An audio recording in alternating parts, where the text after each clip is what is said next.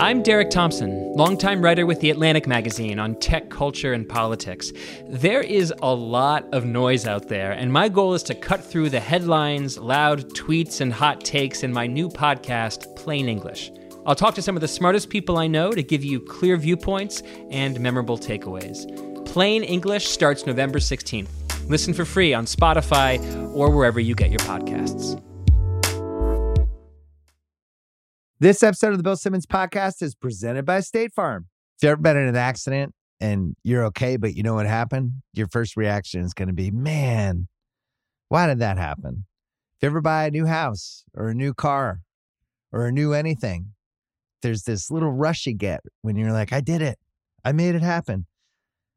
But really, the only words you need to remember are, like a good neighbor, State Farm is there. State Farm has options to fit your unique insurance needs, meaning you can talk to your agent to help choose the coverage you need, have coverage options to protect the things you value most, file a claim right on the State Farm mobile app, and even reach a real person when you need to talk to someone. Like a good neighbor, State Farm is there. Learn more at statefarm.com. This episode is brought to you by Monopoly Go. It's halftime and the scoreboard's not looking good. You're not sure you can pull out a win? That's when you say to yourself, it's time to get back in the game, pull off some bank heists, and take as much of my friend's money as I possibly can. That's right. The hit mobile game, Monopoly Go, lets you compete with your friends to be the biggest tycoon ever. I might do this with my high school friends. We used to play Monopoly all the time. It's the Monopoly you love, but on your phone anytime with tons of new twists, including leaderboards to compare your progress. There's so much to do. Play on countless dynamic Monopoly boards. Make your friends bankrupt by smashing their landmarks with a wrecking ball. Charge other players rent for your iconic properties. Maybe you'll even play against me. I'm great at Monopoly.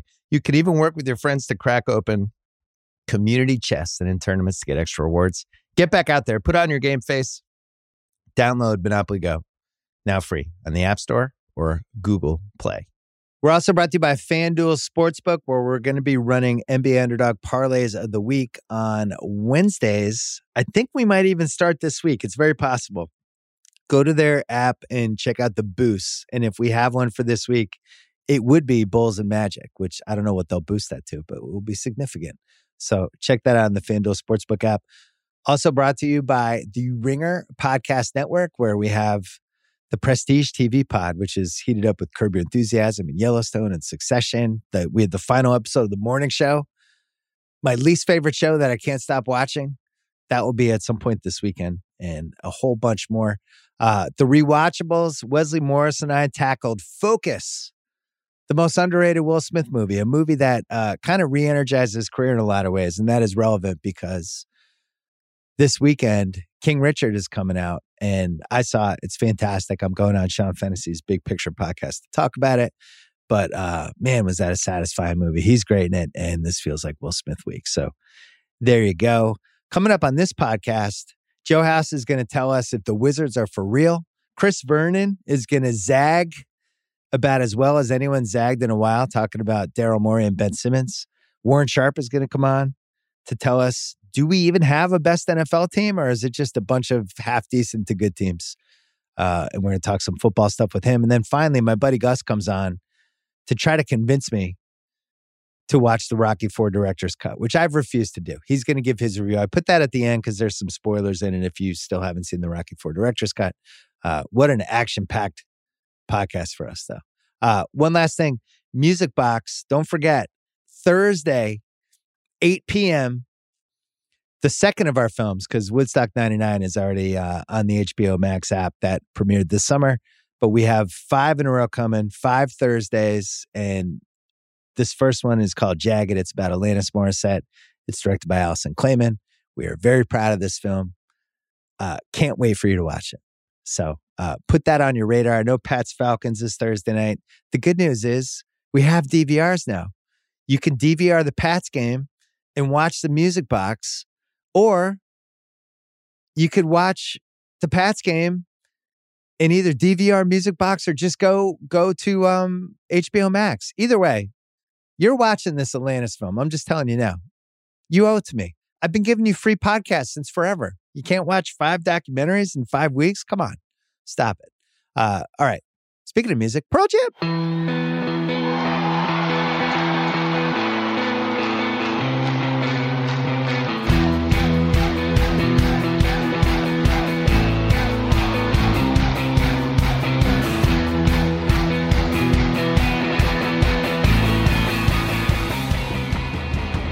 right, taping this a little past 3:30 Pacific time.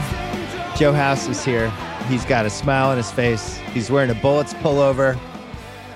Wizards fever is upon us. The best start in 47 years. Not only you're not going to trade Bradley Beal, no, we're going the other way. We're going to build around Bradley Beal. We got a playoff team here in Washington. Do you believe yet? Are you in? Are you kidding me? Do I believe? Buddy, we're approaching 20% of the season. We're like the 15% of the season. Of course I believe. We're the number one seed in the Eastern Conference. And look, I always begin every single season with the same irrational exuberance. I like the Washington team before it ever plays a game.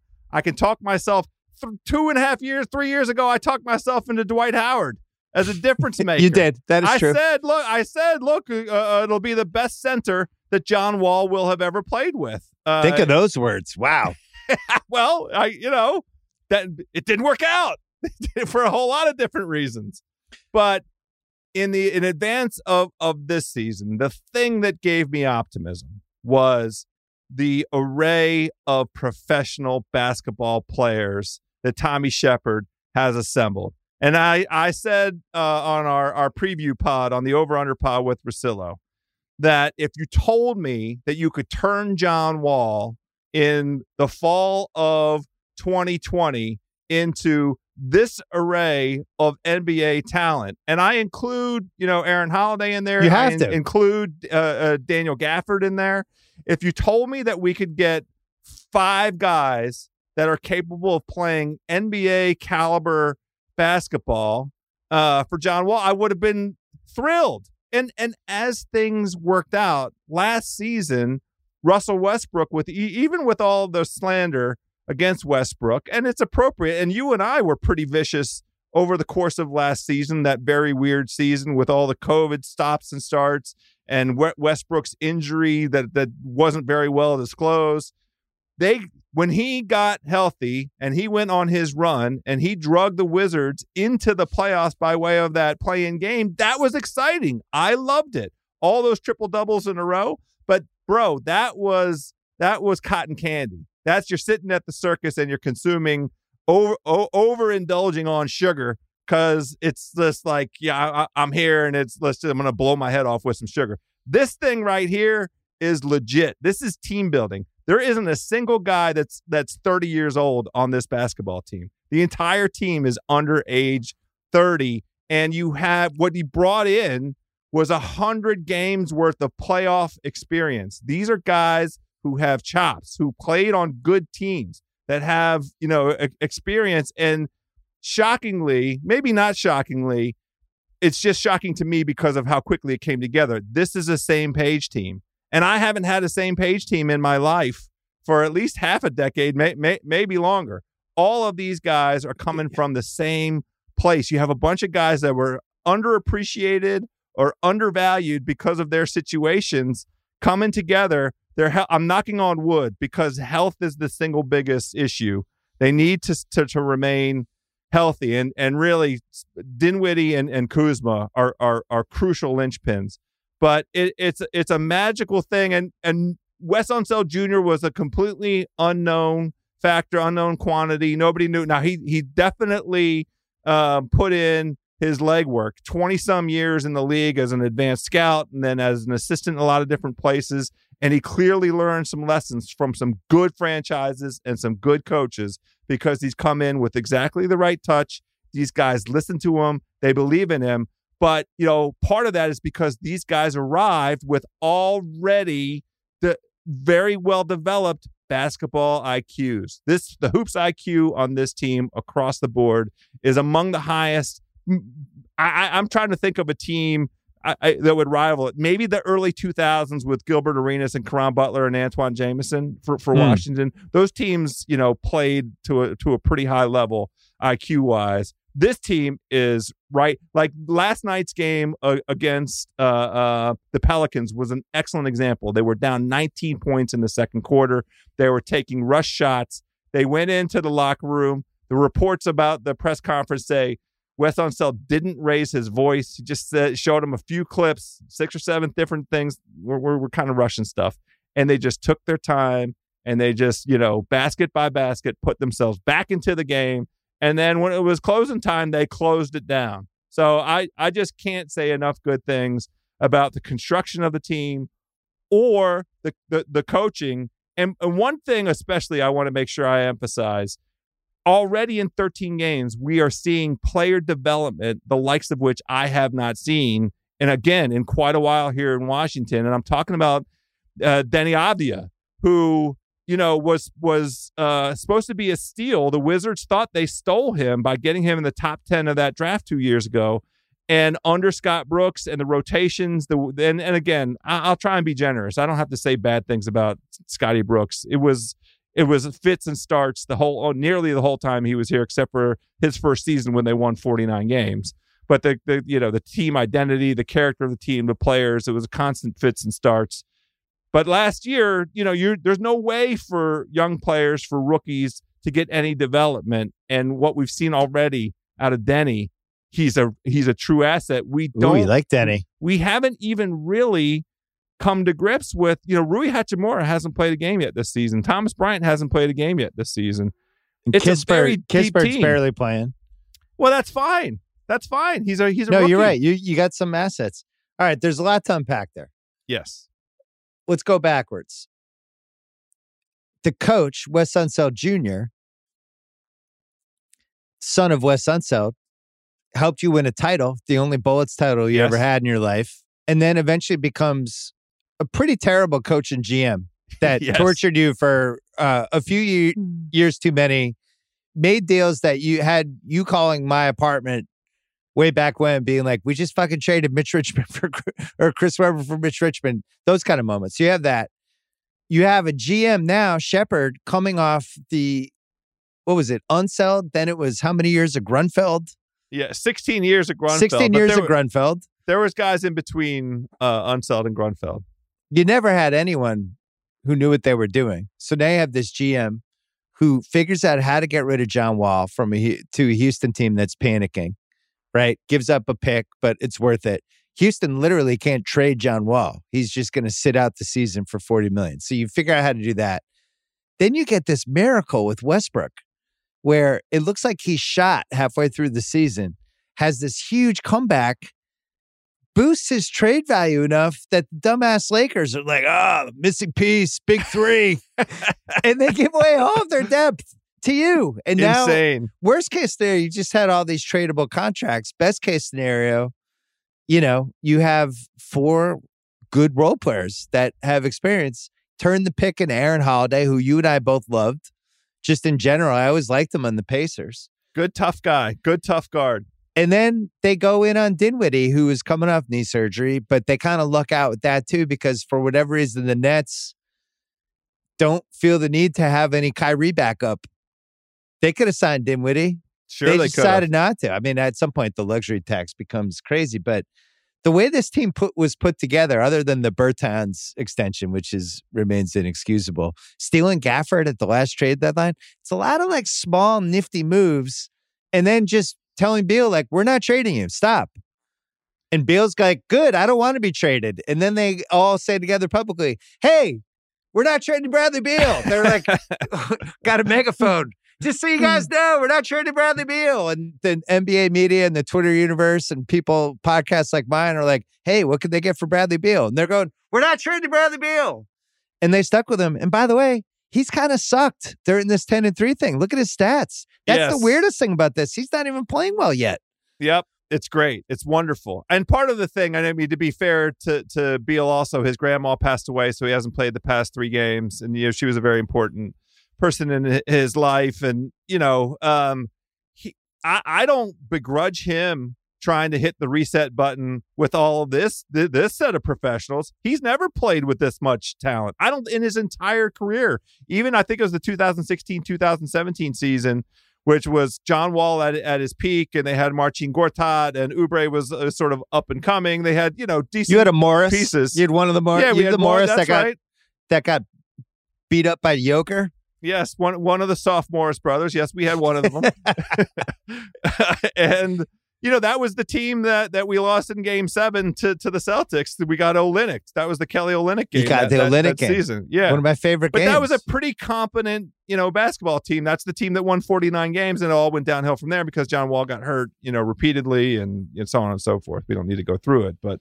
Well, the fact that you didn't trade Beal, which is nice, and now he needs to prove that he's an A-list guy. Is he? Have I said it out loud? I don't think you he have. is. You've said it out loud, but go do your thing. You think he's a number 2? He's a 1B. I think he's a terrific beta. I think he is and honestly, I think over the course of this season, and we've seen it over these last couple games, Spencer Dinwiddie is the alpha, and he deserves to be the alpha. He has the highest basketball IQ of any Washington player that I've encountered. And I think he also has like a genuinely high IQ. I think he had a chance to go to Harvard and chose Colorado for the basketball part of it. But like his press conferences are outstanding. And, just his whole like perspective on life. It's clear that he is a deep dude. And that as a leader, with leadership, it is funny that now he's around the same age as Harrell, as Montrez, but he's a sort of a natural leader, and he's got that point guard leadership instinct as well. I noticed it in one of the Celtic games where they were still kind of figuring out what kind of team they were when they beat us in overtime, and Dinwiddie just kind of had the ball and was making all the decisions, and it was weird because you just expect most of these teams to work like how the dumb Celtics operate, where it's like, all right, Tatum, take 10 seconds to dribble the ball up, and then we'll set you kind of a half-ass pick and then dribble between your legs and shoot a 25-footer. That's most teams' offense at the end of games. Dinwiddie was actually like trying to create stuff. And more importantly, the ball wasn't going to Beal. And I thought that was really interesting because I just assumed Beal had earned that kind of, the biggest piece of chicken at the table, as Chris Rock always jokes, that dad always gets the biggest chicken. I thought Beal was the one who had the biggest plate, but Dinwiddie's actually like, no, I got this. And you think like, what'd you pay for him? It was a relatively reasonable contract, right? It was less than 20. Well, it came in as part of the Westbrook deal, like the contract, all of the contracts together. Dinwiddie was a piece, and I don't remember how the math all worked out. But because Westbrook was in that 40-some million class, relatively cheap. Again, unknown quantity. Guy hasn't played any competitive basketball in over a year, and coming off knee surgery, and it's a little goofy. Like he has moments where it seemed like he thought he was a bigger star than he was. Sure. So you combine that with Harrell, who I think has had some mixed experiences over the years on teams where it seems like he wears out his welcome. Never seems like he fit in with the Lakers. I think the Clippers were dying to get rid of him by the end of the bubble season. But it seems like from a personality standpoint, everyone's fine. I wonder, is this the team you have in February? Is there, because you have the Kispert piece. Yep. Who I think has trade value. I don't think you trade Denny, but then you have Rui Hachimura too, who I think could also have value. And could you flip both of those guys with something else and actually get somebody who could maybe even play crunch time? Well, there are. You didn't even mention two other guys. Thomas Bryant should have some value if he can come back and demonstrate to the league that he has that same bounce as what he had before he got injured, that same relentless energy around the rim. Yeah. And his scoring instincts are still there. He's an asset. And Bertans, notwithstanding the money, is an attractive asset for a team that knows that they're going to play him for 9 minutes and try and get. Did you just say notwithstanding the money? Well, look, I mean, you're like that. If you're and a that contender, girl, notwithstanding the cold sore. If it's February and you feel like you're a shooter away, and you'd still be a shooter away with Bertans because he hasn't made a shot in 2 years. He's. I will tell you. Oh, my bad. He's up to 33% from 3 this year. I didn't realize he was on a hot streak, and he's hurt right now. But I think that Wes Unseld Jr. understands the right role for him. It's a low minutes role. It's a cheerleader role. It's a low minutes role. I will tell you that much. And I love that you're trying to foist Bertans. I mean, look. he has value because his track record was a guy who could come off the bench and make a bunch of buckets, and before he got one paid. out of every 5 games he does it. Yeah, you better get his head right, because you actually need him as a shooter. For the record, I always kind of liked Kuzma. I thought on the Lakers he was just a horrible fit, and it was hard to separate the fit from the player, but I just always thought he and LeBron played the exact same position. That's the problem. He's a stretch 4, kind of tweener 3-4, and it's like now when he's out there with LeBron, they don't make sense together. He was a young kid in LA also, which clearly some of the stuff he did rubbed LeBron the wrong way. And once he got on the wrong side of LeBron, that was kind of it. But I will tell you, he's an absolute revelation. I had no idea what a talented rebounder he is. He is strong as bull. He is one bad mother effer about going and grabbing the basketball. He's averaging over 9 rebounds a game. Wow. Like good defender, almost 15 too. points. Good defender. Will get in your chest. This is the thing. This team defensively, and this is what Unseld deserves credit for. You know, the previous 3 seasons, they were like between 25 and 30 ranked in the league in terms of defensive efficiency and all those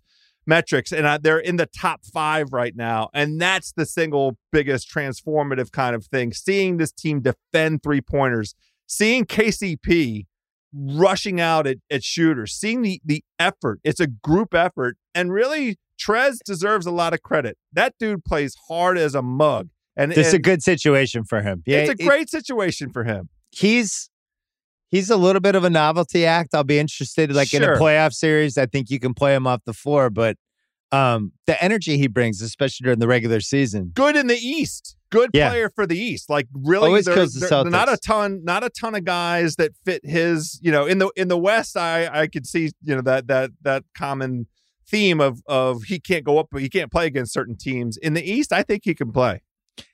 It's funny if you look at the East, and I know it's early, and that there's a decent chance that you leading my podcast with the Wizards might be the highlight of the Wizards season. Like it's in play. That's a possibility. It's possible. But I think Brooklyn's going to get the 1 seed unless Durant gets hurt. He's just too talented, and once Harden gets going, I just assume they're probably the safest bet. I kind of believe in Washington as a top 4 seed from what I've seen. Wow. I kind of believe in Chicago as a top 4 seed from what I've seen. And I would say Miami would be the other one. And then after that, you start talking about... You're bumping out Philly and Milwaukee? Neither one of those is top 4 seed. If you put Miami, Washington, and Chicago, yeah, you're right. I got to get Milwaukie in there. My bad. Top 5 seed. I amend. Top 5 seed. Top 6. I'll take top 6. So we don't have to play in the play-in. That's a great outcome. The thing is, Milwaukee already has 8 losses. Yeah. And looks like they're kind of having that. I'm not worried yet, but it does look like they're kind of having that from hell post-championship. Yeah, they don't get season. any of their guys. The other guys are playing. Yeah, and every time they play, there's a big bullseye in the back. You're right. Top 5. I do believe in the Bulls. I think the Lonzo Caruso combo. Yeah, that's a real thing. Those guys defensively and that's it. Chemistry, teamwork. We were so skeptical. We were dismissive before the in the over under pod about those, and we got to give credit to Billy Donovan. I think he's in the coach of the year running. Yeah, I was skeptical of the defense. I didn't think that they would be able to guard people. And then what's weird is they lose Williams, who people thought was going to be their best defensive swing. But then you watch Caruso. I loved Lonzo last summer for the Celtics, and I had my fingers crossed that there was going to be some sort of Marcus Smart Lonzo. But it seems like that was called in, that he was going to Chicago probably a year ago. You're being called in as in tampered? Is that what you're saying? Yeah. I mean, there's an investigation. There's an investigation right now. I do like their 5. And it's weird. Vucevic is kind of the most not sure if that one's going to come through piece of the 5, just because how he was used in Orlando and the usage rate he had versus like now as this kind of pick and pop banger. They'll figure it out. I'm not worried about it. But the other 4, the way they play together is the fact that DeRozan, Levine, and Caruso and Lonzo just all have chemistry already is pretty crazy, considering they all weren't on the same team. But I just like watching them. It's the same way I feel about Washington. Yeah. Like it's crazy chemistry. Now, I mean, 3 of these guys played together before. So, yeah. So you think I don't know. I think they're a safer bet going down the list. Cavs just lost Mobley 2 weeks. Knicks, Sixers with this Embiid. Who knows with his health, and then the Simmons piece of it. Charlotte, I think their defense is just going to they're going to be the most fun team in the East, but probably have the most frustrating losses. Toronto, you just go on down the line. I guess the one that I wouldn't dismiss Toronto, and I think the Sixers are going to be in the mix as well. But the East is super. I'm dismissing Toronto. Why? Atlanta is the wild card to me. I don't know what to make of them, and they're 6-9. I think it's some people think it's Trey and the rules. I think it's a too many guys thing. It's one of those teams where you look and you're like, who's happy on this team? Who's getting the amount of minutes that they would have wanted? And you go through and it's like, oh, that guy's unhappy. That guy's unhappy. Yep, he's unhappy.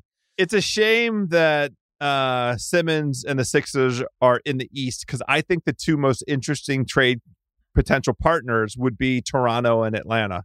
Both of those teams could use Ben Simmons, and both of those teams have really interesting young assets that would be difference makers for the Sixers. But there ain't no way that Daryl Morey is trading Ben Simmons to rivals in the East.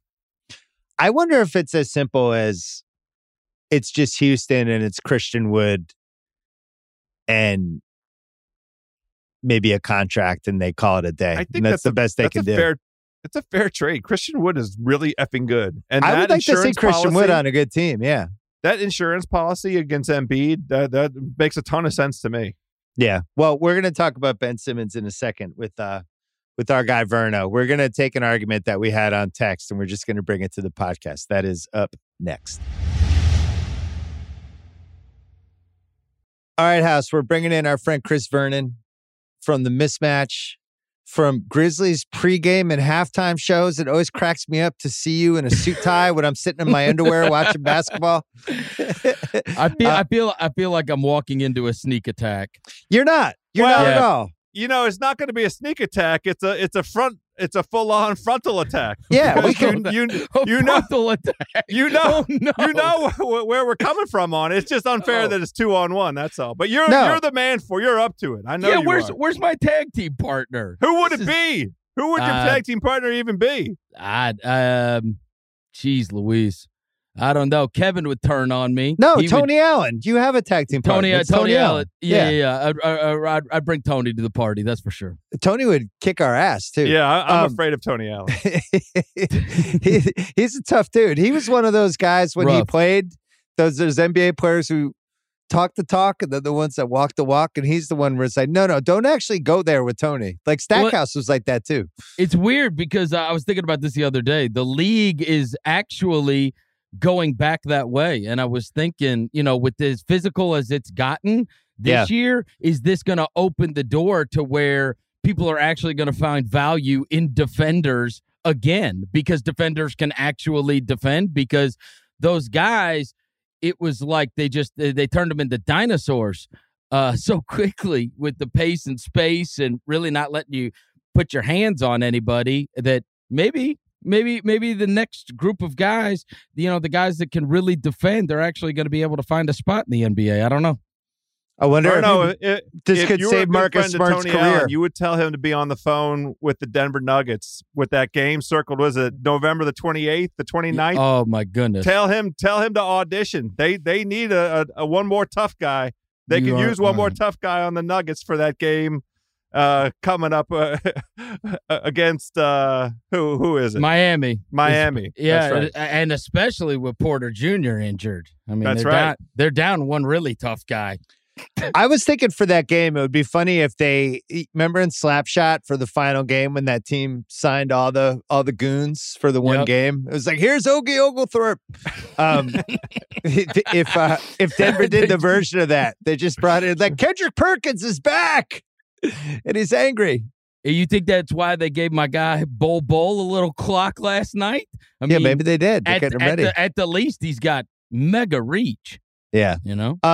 Verno, we brought you on because we had a text thread where we arguing about Ben Simmons like we always do. And you come in hot on the Daryl Morey piece of this, and I respect it. I love it. It's a great zag. As you know, I appreciate and treasure the zags as much as anyone. with a podcast, not that I read anymore, a column, whatever. The art of the zag, it's really hard to pull off. You really have to buy into it and believe it. And there has to be some substance behind it. And you made a great case. So let's talk it out. Do your zag on Daryl Morey. Well, yeah. So here's the thing. It's not really that much of a zag. I just feel like, look, I'm going up against the Daryl Morey fan club in that text thread. You guys are united in this.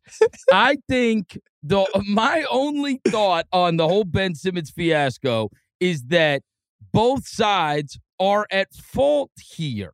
That you can't go and try to trade a guy, tell a guy that he is being traded, and then where he's to the point where he's house shopping in Houston. And this is literally the first thing you've done. The first thing you've done when you got the job. So he knows right away, all right, this new guy, he doesn't want any part of me. He doesn't want me here. And then you play out the season. You got the best record. It all goes wrong when it comes down to the end. You don't really obviously build some kind of relationship with the guy.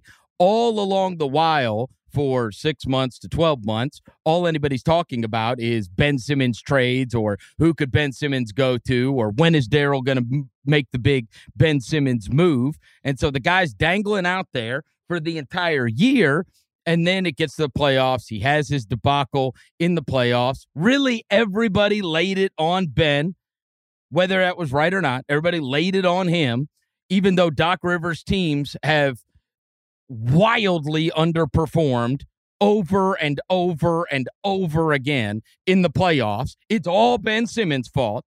And so then Joel Embiid says what he says. Doc Rivers says what he says. And then Ben Simmons is like, you know what? I don't want to go through a whole nother year of this. I don't want to live this life anymore. You don't want me here. I don't want to be here.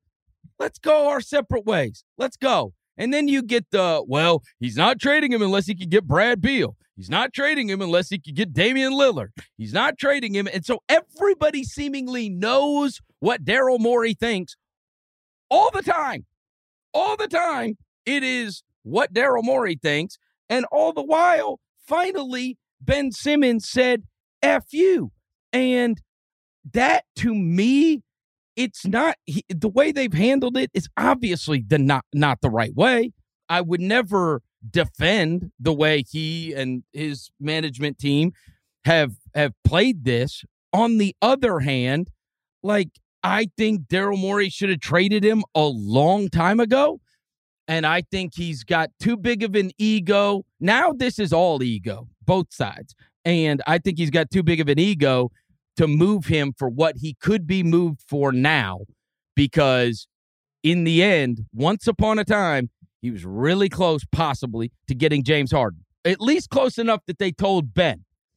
And so now, fast forward all this time, and he's going around, and the deals get worse, and the deals get worse, and the deals get worse, because of course they get worse. Now Simmons is playing it the way he's playing it, not helping his stock at all.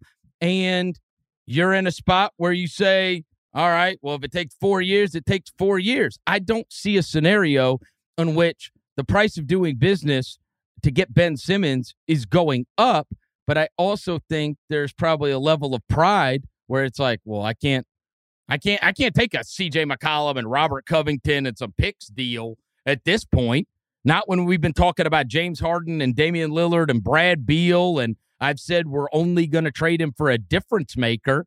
And I don't know. I don't see how he all of a sudden ends up with some kind of a great deal. I think he should have traded him, in the offseason, at the draft, or before free agency, whenever. Because at this point, I don't see how both sides have been screwed up in this deal. And I don't think just Daryl Morey throwing double birds to Clutch, which I feel like everybody is so happy that he stood up to Clutch, he stood up to player empowerment, and so he threw those double birds, and good on Daryl. I don't think it served him well in terms of getting a return at this point. So I don't think the way the Sixers have handled this should be celebrated. I think this is This is not good for Ben. It's not good for the Sixers, and it's not good for the league. All right, solid case, House. I thought he made some good points. The fundamental disagreement I have is everything you just laid out insinuates that there was a deal they could have taken in June, July, or August that would have made sense for them. And I have not heard of one deal that comes even close to the value of what Simmons had, who was, until the playoffs last year, a top 22, top 23 guy, arguably the best defensive player in the league, under a long-term contract, which makes him valuable. And when he played with Embiid, they were really good defensively. And I just, it's not, I'm against the 3 dimes for a quarter trade just in general.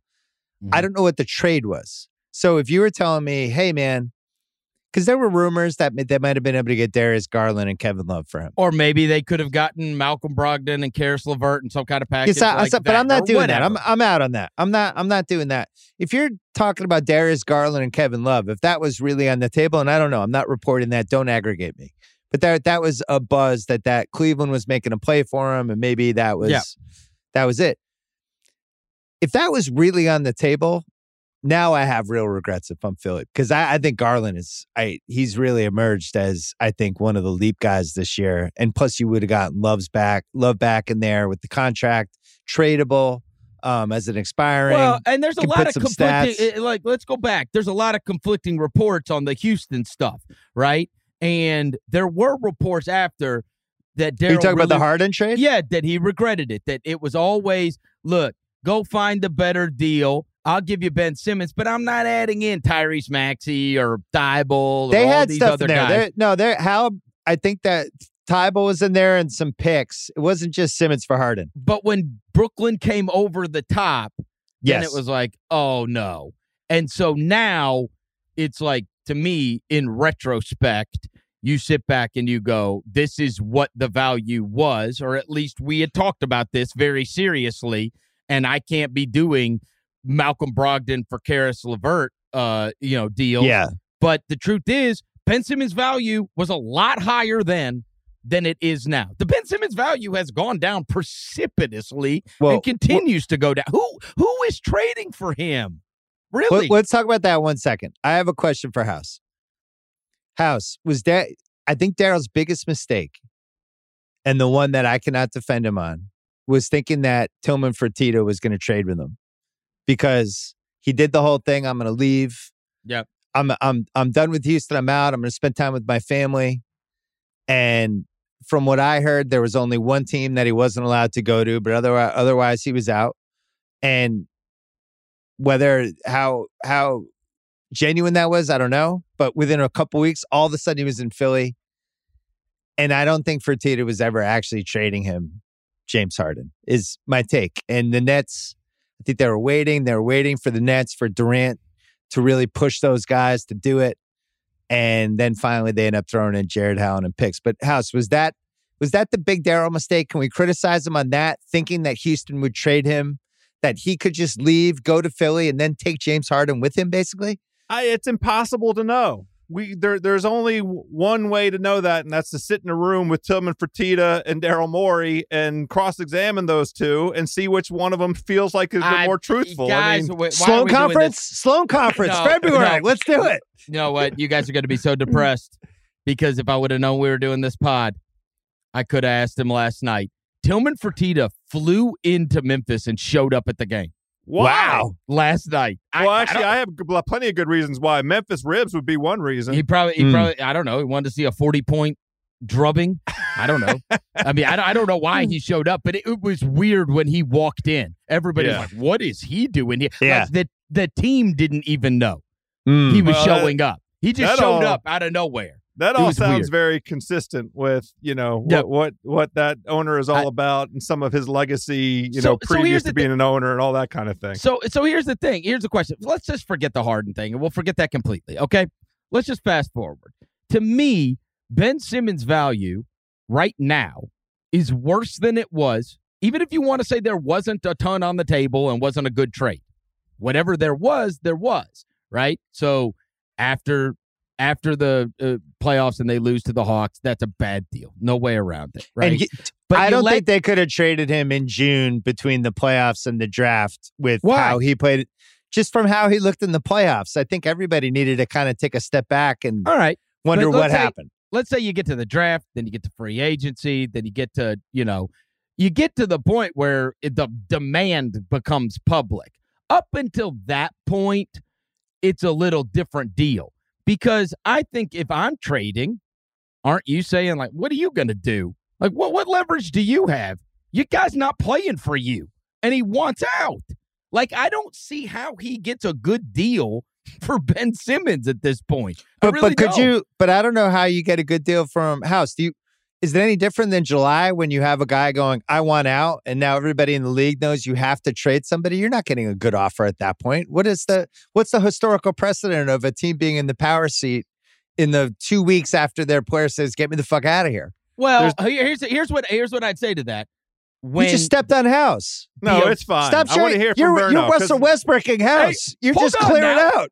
Hold on now. Verno gets high usage. It's 2-on-1. Verno gets high usage here. It's 2-on-1 with a frontal attack. It is a frontal attack. This is right on my front. And so, look, there was original reporting that after the season, and this was not made public, that Rich Paul met with the Sixers and they said, we'll help you. Let's find a trade. Let's find a trade. At that point, you say, let's work together. Like, even if you don't have leverage, guess who does have leverage? That guy. He's got leverage everywhere.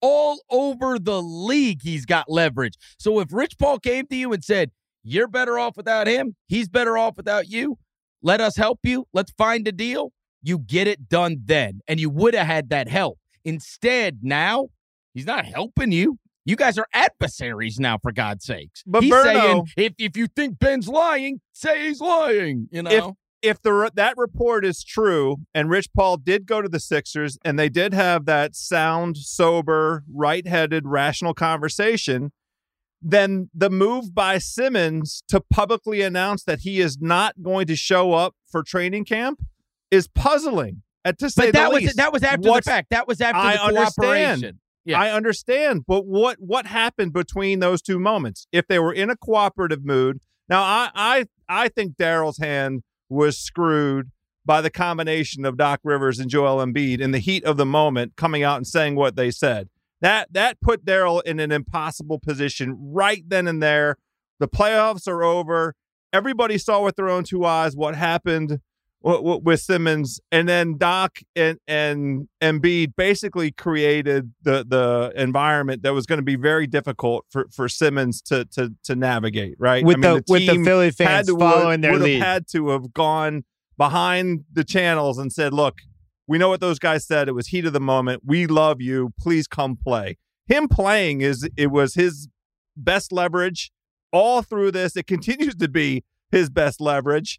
And I don't agree with the idea that it's a diminishing asset. And the reason I don't is because the NBA market is a dynamic market. It's not a fixed market. It changes on a weekly basis. It changes on nearly a daily basis. We will know from, all the way up to December the 15th, which is the first kind of interesting date on the calendar when all of the free agents from the summer are eligible to be, assets in trades. That will be one kind of moment. And then between December the 15th and the trade deadline, we'll have a whole nother set of opportunities to examine. But in that time frame, it's kind of a free option for Daryl, right? Just sit tight, see how the league develops. Some teams are going to feel like they need to be buyers, and they might their point of view on who is an eligible candidate for Ben Simmons is going to change because of whatever's going on with their local situation. Well, December 15th is the date. Yeah. That's when all the contracts that you sign in the summer become tradable, and extensions too, like somebody like Marcus Smart. This is what I don't understand. I don't understand how he has leverage. Everybody says, well, yeah, then all of these things become available. Why am I trading a star to get Ben Simmons? If I'm another team, I'm going, what if he doesn't like it here? Then I got to put up with all this bullshit? Like, no way. I'm not doing this. Yeah, but now you're talking about, that's a different calculus, right? Now you're talking about the devil that you know versus the devil that you don't know. Like, at some point, Karl Anthony Towns in Minnesota, like that relationship, we just keep watching them pile up losses. And you sent a note, the other night, right? About what kind of a winning character does that guy possess year after year after year? But could he, in a different kind of situation, flourish where he, the whole thing is different? And maybe the Timberwolves, looking at their situation, we want to build a young team. We want a younger team. Let's go young. Let's buy ourselves 5 years right here, and let's just see if we can be a run and gun team. The guy from, Chris Finch from Toronto might have a team character in mind, and maybe the two sides at the T-Wolves say, KAT, we've loved you. You've been a beloved son here. It's time to move on. KAT would welcome it, wouldn't he? And Ben Simmons is like, here's the opportunity. That's got to be a 3-teamer if that happens. The other thing is that guy had a affair with his secretary or whatever, and Daryl's boy, he's gone. He doesn't get to do the deal anymore. I don't. Who knows? I'm talking about hypotheticals out there about situations changing on the ground. In the like, what do you think is going on in Portland? You think they're happy there? Maybe not. But I will say this: if I'm bringing in, I'm looking at it through the prism of I'm bringing in Ben Simmons, okay? And what if he doesn't like his situation here? We see what links he has gone to now to not play and to get out of this situation, which, by the way, they were the number 1 seed. They're the number 1 seed. So again, I've never made an excuse for the way Ben Simmons acts. I wouldn't trade for him. That's why I think you guys are all goofy for talking about how smart Daryl has been. How on earth does he attain leverage? How on earth does this get better? If you tell me, all right, let's pontificate, because this could happen. Let's say a star doesn't become available. You've already laid down the law, right? A difference maker. If it takes 4 years, I'm getting a difference maker. Fine. Let's just say a star is not in the cards. It doesn't materialize. There's not one out there that you could trade for. There's not another team that wants to deal with this.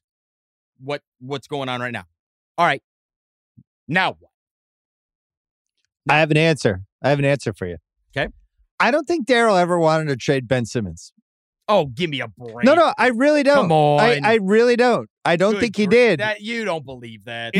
I do. Verno, and here's why. In the context of this episode, he clearly wanted to trade Ben Simmons for Harden. We know that to be true. Yeah. But in the current, under the situation that developed post playoffs, I think Bill's right. He wants to trade him for anybody that's good. Verno, listen.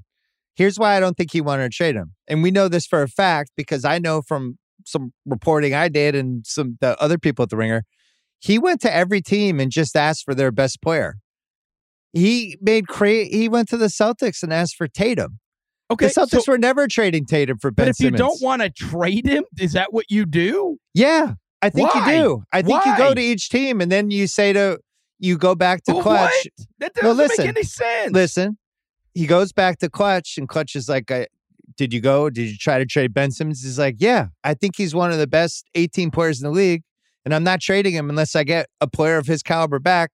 And nobody wanted to trade for him. So let's figure this out. And then it escalated after that.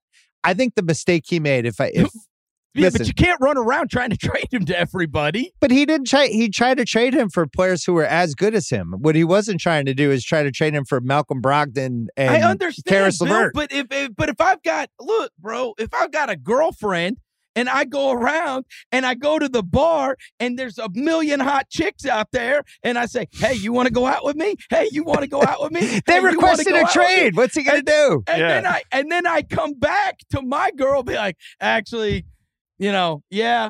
But your girl, what if your girl requested the trade? No, if any of them would have said yes, then Yeah, I would have left with them, but I guess I'm stuck with you. So let's work This is what House was like in college. She would say, F No you. comment. And she would say F you, which is exactly what Ben Simmons did. Berno, he said F you. The one thing I will say about there being teams out there that would want Simmons, where, Simmons is attractive to them, that's up to Clutch. That's the test of Rich Paul and the Clutch Mafia to find those teams. And I think those teams do exist. I think there are teams and situations out there where Clutch's influence with those teams. And look, Ben Simmons has a good resume. He has an all-star resume. That combination, I think, like every team believes that a player will be different with them. Look at what Russell Westbrook's been doing. Wow, he's been traveling all around. Like the Lakers think that he's going to be good for them. I'll tell you this, the Celtics would trade for Ben Simmons. They're just not putting Brown or Tatum in the deal. Those guys are off limits. Well, but they would trade for him. But there's difference makers. That's what he says. He's laid down the law and said, I'm only getting a difference maker. But here's the thing, though. He does have a time clock with Embiid. You can't throw away an entire Ben Simmons season where you don't trade him. So they're going to have to trade him between mid-December and mid-February. And everybody knows that. Everyone knows that, which is why he's got to wait for a team to become like, look at the Portland situation. Lillard had a terrible start. The team has no mojo at all. It looks like it's heading in the wrong direction. And meanwhile, Maxey for Philly has been fantastic. And a Maxey and Simmons for Lillard trade seems a lot more fair than it did 5 months ago, right? Because Maxey, it's like, whoa, you're giving up Maxey? That's a real asset. That guy's good. You can get a better deal for Damian Lillard, though. You probably could. If I'm in the business of shopping Damian Lillard, I can do better than that. So you're thinking like Shake Milton? Who else? I'm saying with another team. Saying with another what's team. What's Memphis' offer? Make us a Memphis offer for Simmons. Can you give us one? No? For Ben Simmons? Yeah. Well, there's no... Look, your difference maker in somebody like that's eyes is Jaren Jackson, whose best role is going to be playing center. You have a center, so it's not a natural fit next to Embiid. And wait, hold on, wait a second. And you're never giving up Morant. Memphis is a wonderful destination. Wait, I'm not kidding. First of all, Jaren Jackson they'd have trouble trading him with the extension because the contracts get all screwed up. But I do think he's the kind of asset they'd be looking at for Philly. I just don't know if Memphis can give up Jaren Jackson's 4 rebounds a game. Like, how do you replace that? How dare you? So many guys would have to chip in. It's like one a quarter. You would give your left testy for Jaren Jackson Jr.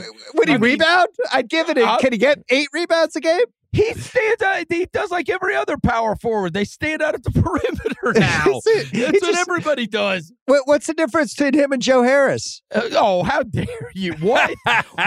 Does he go 20 feet within the rim? What does that guy do? One of them just turned 21 years old. Great. How long are you making that excuse? Come on. Grab a rebound, Jared Jackson. Jesus. Is he aware he can grab the ball when it's up in the air? Do not take House. Do not let him take his Celtics aggression out on me. That you worry about your team. Yeah, you don't worry about me. You don't worry about me. It would be nice to see Jason Tatum on the free throw line. I mean, I would just, maybe 3 times a game, 4 times a game. It would be nice if Jason Tatum got better one of these years. Look, you guys got to tell me. All right, do you think that Daryl is going to end up with a star for Ben Simmons? I think Maxey would have to be involved. I think that's the path. I don't think if Simmons straight up with picks, I don't think gets him anybody who also isn't flawed. Would be my take. What do you think? Maxey's a clutch guy too, by the way. Yeah. I think it's unlikely. I understand what Verno means when he says star, and I think it's unlikely that it will be a star. I think it will be like 2 very good players and an excellent draft pick. That's what I think is two players that'll be very complementary to the way that the Sixers are built, that will maximize their opportunity to go deep in the playoffs. And as we discussed with my Washington Wizards, depth matters. Depth matters. And especially we know this to be true come playoff time. So 2 really good assets plus a draft pick could be enough, I would say. Then you better rip it, Bill, because that is quarters. You said, I don't do it for quarters. He literally just described quarters. You cannot tell me that Daryl Morey is the smartest man in the room if he trades the thing for whatever, 2 nickels and a quarter. I would keep him. I'd rather have him than do the, yeah, I'm with you. All right, Verno, we can hear you on the Mismatch House. We can hear you on Fairway Rolling. Yeah, we have a small hiatus, but I'm on the Friday Ringer Gambling Show. Is Fairway Rolling officially, when does it come back? January-ish. That's All right. Well, we hear gave you in ourselves January. permission to have emergency pods if Tiger comes out and plays, in the Bahamas in 2 weeks or whatever. That's not happening. All right. Ringer Gambling Show Fridays for House. Good to see you guys. See ya. Thanks, Verno. Warren Sharp is here. You can hear him on the Ringer Gambling Show on Monday, Wednesday, and Friday. On Wednesdays, he's with the Terminator, Ben Solak, and they talk in some language that I think I mostly understand, but it's just like the language of people who have surpassed us mortals with football knowledge. Why don't we have a best football team this year, Sharp? We've got a number of great ones. Best one, I think there's a variety of factors. I think defenses made some big adjustments to take away what some of the very best offenses were doing in the past. We're talking like the Chiefs and the Bills.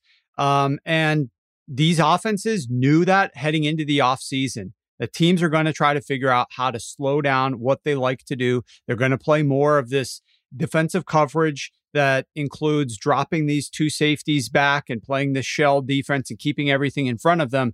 But I think they've been a little bit slow to counterpunch and to figure out what to do from there. It's been a little bit of a shock to their system in both cases. These were 2 of the very best offenses in the NFL. I mean, the Bills, 20 plus first downs every single game last season. No other team in NFL history had been able to accomplish that. And the Chiefs, of course, 2 straight Super Bowls. So defenses are figuring out different strategies to defend these great offenses. And it's now going to be a matter of making the adjustments down the stretch of the season. And that's why I think this year is so fascinating, because what we've seen to date is fine. It's been very exciting and interesting. For a while, there were no big upsets. Now we've seen a few. So at least that adds to the intrigue. This stretch run, Bill, is going to be absolutely insane. I think there's going to be separation from some of the greatest teams. They're going to make some adjustments. I think it's going to be really exciting throughout the rest of the season and into the postseason. So when you say the great offenses, and you would have said going into the year, KC and Buffalo would be in that conversation. I think Dallas entered the conversation, and then they got shut out by Denver, who then the next week got picked apart by an inferior quarterback with inferior receivers. And I'm looking at it, I bet on Denver last week, and it's just like, all right, now we have entered the there's no rhyme or reason from week to week stage of the season, which has now been 3 weeks long. There was some predictability with the high favorites. I think at one point, what was it, like 27-0 with the favorites in that like 6 to 9 point range. Then it flipped, and it's flipped, and the underdogs have basically been hitting over 50%. But the Denver, that sequence of Denver shutting out Dallas and then getting crushed by Philly, to me was the weirdest thing that happened this season. What was the weirdest thing for you this season? The weirdest result that you're just like, I don't understand that. That breaks my brain. Oh, wow. I think that one was close because I did not think that there would be a chance that we would see the Cowboys lose that game. I think another one to me, if I'm looking back, I'm trying to pull up some of the prior results here. Another one to me would be the Rams' performances over the last couple of weeks offensively. Yeah. Just in general, because I think the Tennessee Titans, especially without Derrick Henry, are a very predictable style of offense. You can let them go ahead and try to run the ball on first down like they want to do. They're not going to have very much efficiency. You have to figure out how to block up that front four so that they're not pressuring you and then deliver the ball over the top. But, you know, the funny part was, and I actually mentioned this on the Monday show on the Gambling Show, which you guys need to be subscribing to the Ringer Gambling Show. It's a lot of fun with these 3 shows a week. But to Vernon yesterday on the Monday show, I said, I'm looking forward to betting against this quote unquote super team of the Rams the next couple of weeks, because everybody's talking nonstop about how they've built themselves this juggernaut that can't be defeated. And so the 49ers were absolutely the right side last night. And that was pretty clear and obvious. But I just think Sean McVay's inability to figure out what to do offensively, coupled with the fact that Matthew Stafford has delivered results. I don't want to say he looks like, but has delivered results, particularly on a down-to-down situation, that aren't that much different than some of the throws and the decisions that Jared Goff had been making. And it's like, what are we doing here? We got Matthew Stafford, the hand-picked guy to go out and win Sean McVay this Super Bowl that he hasn't been able to win because Jared Goff was the reason he couldn't get it done. And now we've seen a couple straight weeks against teams that, I mean, the Titans now have the best record in the NFL, but I don't think anybody's saying that they're the best team in the NFL. And the 49ers were backsliding completely, and the Rams just have not looked right offensively whatsoever the last 2 weeks. Hot take. I don't think Stafford's healthy.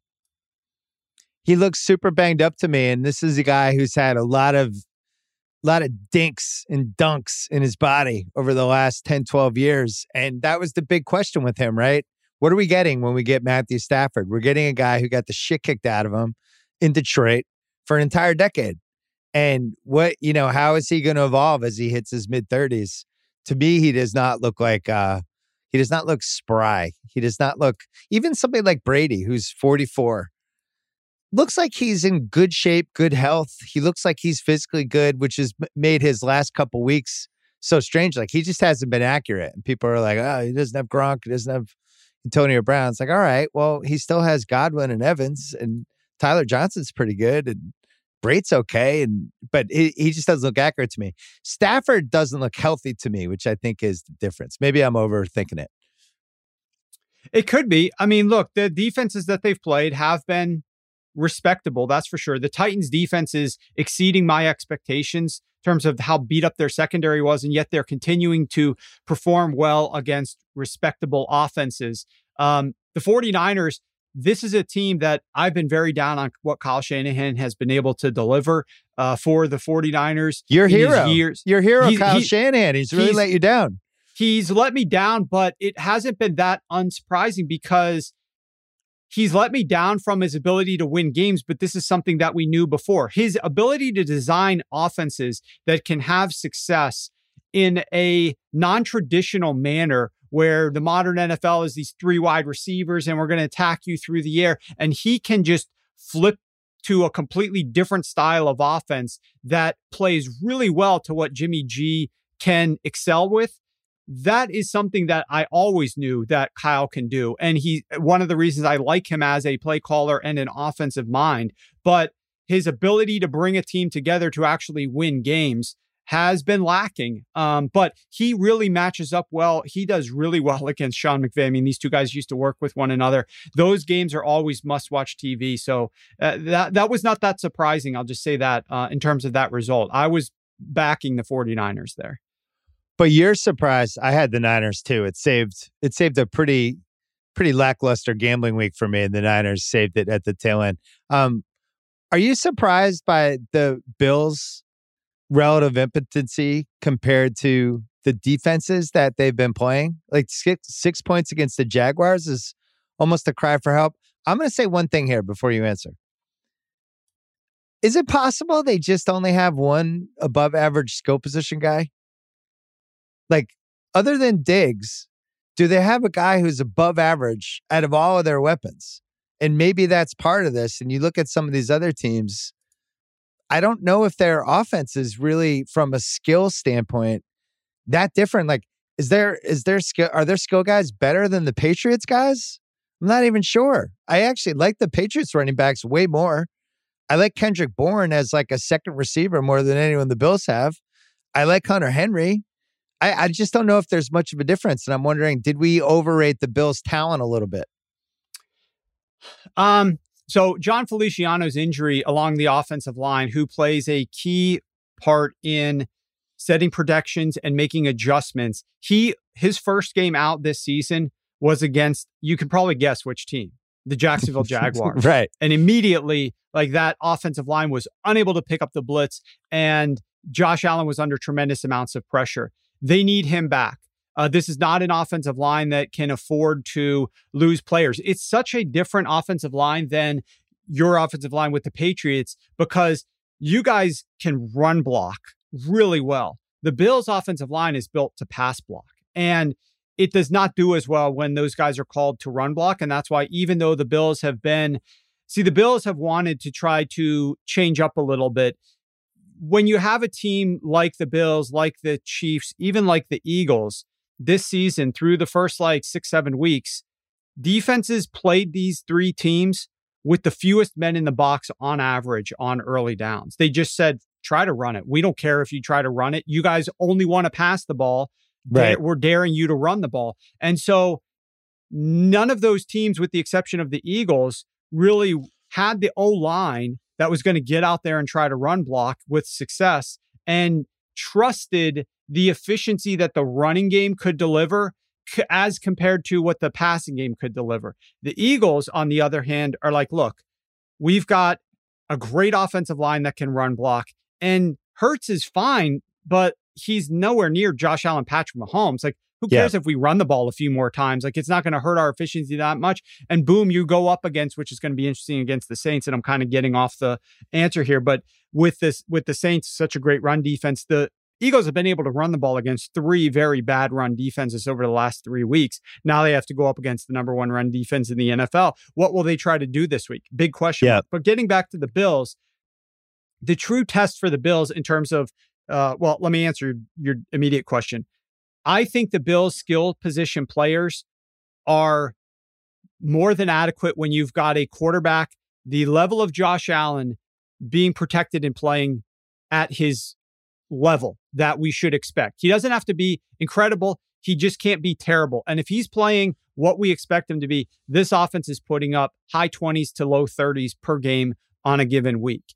The issue becomes, once if you can try to eliminate Diggs, teams were trying to do that last year, but they're playing this Bills team a little bit differently. And I think Daboll has been trying to run the ball a little bit more to try to balance things out. And it's actually put them in some difficult situations, especially if you look at some of the second down decisions from a play calling perspective and how frequently they are choosing to run the ball in second and long. It's still not egregious, but it's at a higher rate than the NFL average. And it's something that I think they need to make some adjustments on, because this stretch that they're about to go on, and I mentioned this, maybe it was on the Friday show, on the gambling show.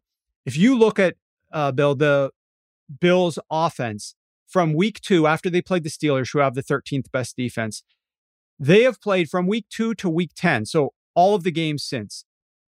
Only one team that even ranks 20th or better defensively, and that was the Tennessee Titans. Now, yes, they put up 31 points, lost that game, probably could have won that game. But all these other defenses that they are playing are 25th Miami Dolphins twice, the 30th ranked Washington football team, the 28th ranked Kansas City Chiefs, the Jaguars, the Jets, the Houston Texans. Terrible, terrible.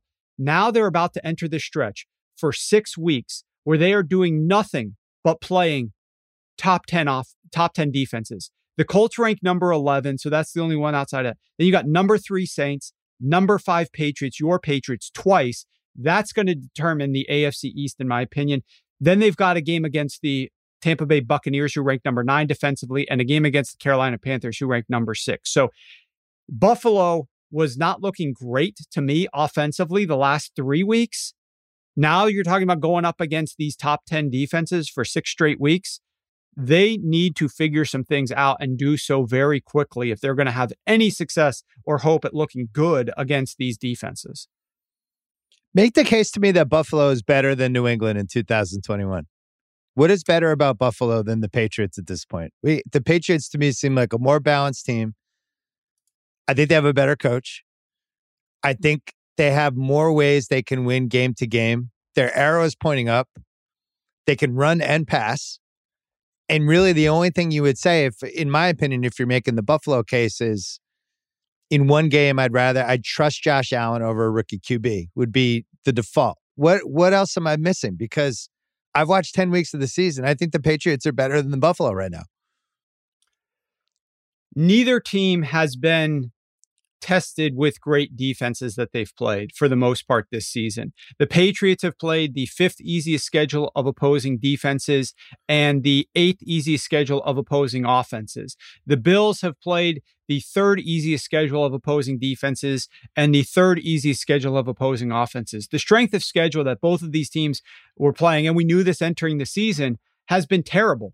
Because you look at the Jets and the Dolphins, plus they're playing games against the Houston Texans and sprinkling in like the Carolina Panthers or the Atlanta Falcons for you guys. Like these are teams that are not very good in general. So we haven't really seen them tested. When we are heading into the winter months in the Northeast, I love the fact that you guys can execute what I think is a very dynamic game plan where the defense won't know, is it going to be a run or a pass? Yep. And they have to respect both equally because the runs are actually productive. For Buffalo, the difference is that the passing attack is much more explosive and aggressive. But they don't have the balance that the defense really has to respect the run. Daboll can call some run plays to mix it up. But those run plays are not going to be nearly productive enough to make the defense really scared. And I still think defenses will be playing the Bills and say, go ahead. You've been trying to do this all year. Keep trying to run the ball if you want to. We're still playing the pass and going to try to limit the upside of the pass. And we're still going to try to rush Josh Allen and disrupt that passing attack. And you guys can try to run the ball if you want, but you're not going to have much success. The defensive side of the ball is very interesting because the Bills have the number 1 defense, the number 1 defense against the pass, the number 3 defense against the run. They have performed incredibly. But if you look at the quarterbacks that they've been playing, if you look at the offenses that they've been playing, it still is nothing really to write home about. And I think we're going to find out. Hold on. You can't emphasize that point strongly enough. Roethlisberger, Tua, whoever the hell Washington's QB was in week 3, Davis Mills, Mahomes, who they caught Mahomes in a funk. Yeah. Tannehill's the best QB they've played just in terms of consistency this year other than Mahomes. Tua again, Trevor Lawrence, and then last week, Mike White. White Lotus himself, Mike White. That's a brutal crew. I have no idea if their defense is good. How do we know? We're going to find out over these next few weeks. We are. And that's why this game against the Colts sets up to be really intriguing because what do the Colts want to do this week? They want to try to run the football. They want to be balanced offensively. But if that game is close or they have a slight lead, Frank Reich, I mean, I like Frank Reich as a coach, but as an offensive, it's really weird. My thoughts on Frank Reich. He is a very creative offensive mind who really gets a lot out of his quarterbacks. He's worked with a bunch of them. They've always excelled under his system. He calls a variety of plays that tend to work against defenses. But from a conservative approach, when his teams get the lead on early downs, they just turtle up and shell up and just run the ball and hope that they can get into third and manageable and convert and then keep bleeding the clock.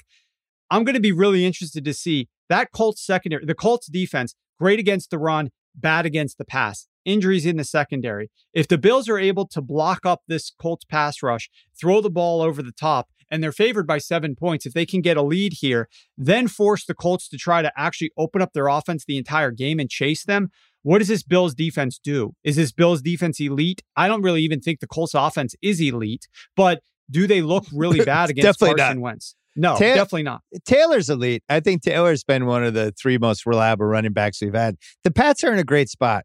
Yeah. Where they got Atlanta on Thursday. And granted, the Thursday night games are wonky every week. It's hard to trust anything. I've made the smart decision not to bet any Thursday game, which I'm really proud of myself on. But if they get through this and they go 7-4, there's some pressure now on the Bills in that Colts game where all of a sudden they could be tied with the Pats. And then they still have the 2 left. And, you know, as you said, with the cold weather stuff, I didn't know what McDaniels. I was texting you and a couple of people about it. Like, I don't know what McDaniels is doing. I don't know why he won't take the training wheels off Mac. I think some of it had to do with he didn't trust the offensive line. Didn't really know the team. He's been lights out the last couple of weeks. I got to say, he came out of his coma the stuff they did against the Browns was just fantastic. The opening drives they've had game after game, I think they've scored on 6 or 7 straight opening drives. And they're kind of built for cold weather, bang, smash mouth stuff, especially with Trent Brown back. And I like where my team's at. I really do. I think they have the most well-rounded AFC team. Mac is the question. Can a rookie QB do this? We've never seen, at least in recent history, a rookie QB light it up like this. I have to go back to, you'd have to go back to Russell Wilson on the Seahawks that year or Roethlisberger with the Steelers. This was my case for picking them to win the Super Bowl. And I think people thought I was being a lunatic, but I really did feel like the AFC was wide open this year. But it's going to depend on, can Mac come through for another 2.5 months? What are you seeing from him so far? Well, I for a little while was very frustrated that you guys weren't utilizing your 2 tight ends. Now, Jonnu has been hurt over the last couple of games, and so that's understandable. But the efficiency that you guys were getting when utilizing the 2 tight end sets, because what Belichick has always done, I mean, you obviously know this, is he's tried to do some things different with personnel. He's used a lot of fullback, 21 personnel, just do things that not as many teams are doing to make you adjust to figure out how to play them differently. And I really felt like with going out and acquiring these multiple tight ends, that you stick those heavier personnel packages on the field, you force the defense with their personnel to adjust before the snap even occurs with their personnel on there to match up. And then you can run or pass out of it, and you can motion, and you can put Hunter Henry out, split out wide. You could do a lot of different things with those tight ends that make it fun for your offense and unpredictable for the defense. And I really felt like they weren't doing that enough. You know, I still think this is a team that, yeah, the Falcons game is going to be interesting Thursday, short rest for both teams. But I mean, you look at their schedule. This is a team for the Patriots so far. You've either played great teams or shit teams. Like, there is only one game that's been in between, and that was the Chargers, who ranked 16th in total efficiency. Otherwise, you're literally talking about nothing but bottom 5 teams. The Jets twice, the Texans, the Dolphins, the Panthers, and now the Falcons, or top 10 teams, clearly the Bucks, the Cowboys, the Saints, and the Browns. So the Browns were the only team that you were able to win. Now you're going to go up in a stretch. And this is where that's setting up for so much that we're going to learn about these teams and their ability to kind of prove themselves over the next 4 weeks. Because after the Falcons, you've got the Titans, who have the best record in the NFL, 2 games against the Bills and 1 game against the Colts. That's your proving ground. That's your test. The last 2 games of the season, you got the Jags and the Dolphins again. Those are like, that's like the take-home test. Here's your real test that you're going to be going up against those 4 weeks. You got a bye week in between. That's the other thing. It's been incredible to watch what they've been doing with Mac, despite not having a bye, because rookie quarterbacks, there's so much that they can review. And I found that teams do not self-scout nearly as much as they should when they've got another game on deck. A lot of teams go back and like, okay, let's sit down. Let's break out the notebooks. Let's review all the tape. What can we do from a self-scouting perspective? And it's like, you need to be doing more of that over the course of the season. So I think that bye in week 14 is going to set you up perfectly. I like where you're at, where Mac Jones is at right now. I think he's great. I don't think they're asking him to do too much. Could they be asking him to do a little bit more? I think the answer is yes, and they're going to, because they're going to need to in that stretch run against some really great teams coming up here. And I think he's going to rise to the challenge. I'm curious, have you come around on the Nelson Aguilar signing? Do you still, I mean, I think you guys really wasted that one, but I love the tight ends that you brought in. And that's what I think you need to push. The diversity in the personnel groupings needs to continue to increase. I think we have not seen the ceiling of this Patriots offense. The defense is rounding into shape, as it tends to do later in the season a lot of the time. Yep. I think this offense, we have not seen the ceiling. I think they can be better from a personnel deployment, from a game planning perspective. Mac is continuing to grow. And, you know, from a health perspective, you're just now starting to get some guys back that I think are going to help out too. Plus 370 to win the AFC East on FanDuel right now. I mean, look, you guys pretty have 2 good games odds against the Bills. Yeah, those are pretty good odds. You've got great odds. I think that should be like plus 250. But on Aguilar, that one hasn't worked out. No. I think part of it is Mac has then the time to take a big drop and chuck it down field to him really until this last game. And he tried once, and Cleveland has good D-backs. They had him covered, and that was that. But I do think as the season evolves, because Mac has more time, I think that's going to be in play. But you didn't mention Kendrick Bourne, who is the other guy they signed, who's like the perfect Patriot guy. And there's so many similarities to the early 2000s Pats and this team, right down to how the 2001 season played out, where I think the 2001 Pats were 1-3 and this team was 2-4. They were both 3-4 at one point. They both started peaking in the middle of the season and got momentum. But Kendrick Bourne is like a classic David Patton, David Givens type of, just like he does a lot of stuff. He's a good blocker. So he's been good. Henry is the one that worries me because his history says it's hard to get 5 straight months out of him. When he's on the field, he's a force. And he's become Mac's security blanket. You can almost tell when Mac's going to throw it to him. What I want to see, I just want to see 1 week when they have all the weapons with the line, which could be Thursday. I don't know if Harris is going to play. But Ramondre, this draft they had, where they get Mac, they get Ramondre, and they get Barmore. And those might be 3 blue chippers, and you figure like you get 1 blue chipper in a draft, you're happy. They got 3. And then the draft last year with Duggar and Uche, and they got 2 linemen out of it. So they were able to rebuild a little bit. And Aguilar's really been the only miss other than Jalen Mills, who's going to put my dad in the hospital. Frankly, I don't want them to get Harris back for this Thursday. And I want them to, you don't want this. I'd be fine with it if they lose this game. I'd be fine if they barely win this game. Which will probably be how it plays out. I want the Tennessee Titans to throttle the Houston Texans this upcoming week. And then I want the Patriots at home against the Tennessee Titans. I want the Patriots, that's next week's game, week 12. I want you guys to be at your full strength. I want that line to be really short. And I want you guys to be able to throttle the Tennessee Titans at that point. Well, that's an offense that we should be able to do well against, because their running backs, that is now one of the worst running back casts in the league. And it looks like they missed on Julio Jones, which was a big move for them to try. That was basically their Aguilar move. I'm not sure they have the firepower. But the thing with Tennessee, like we have these teams every year, and I think Baltimore was a little like this too until last week. These teams that if they can hang around in the fourth quarter, they steal the game.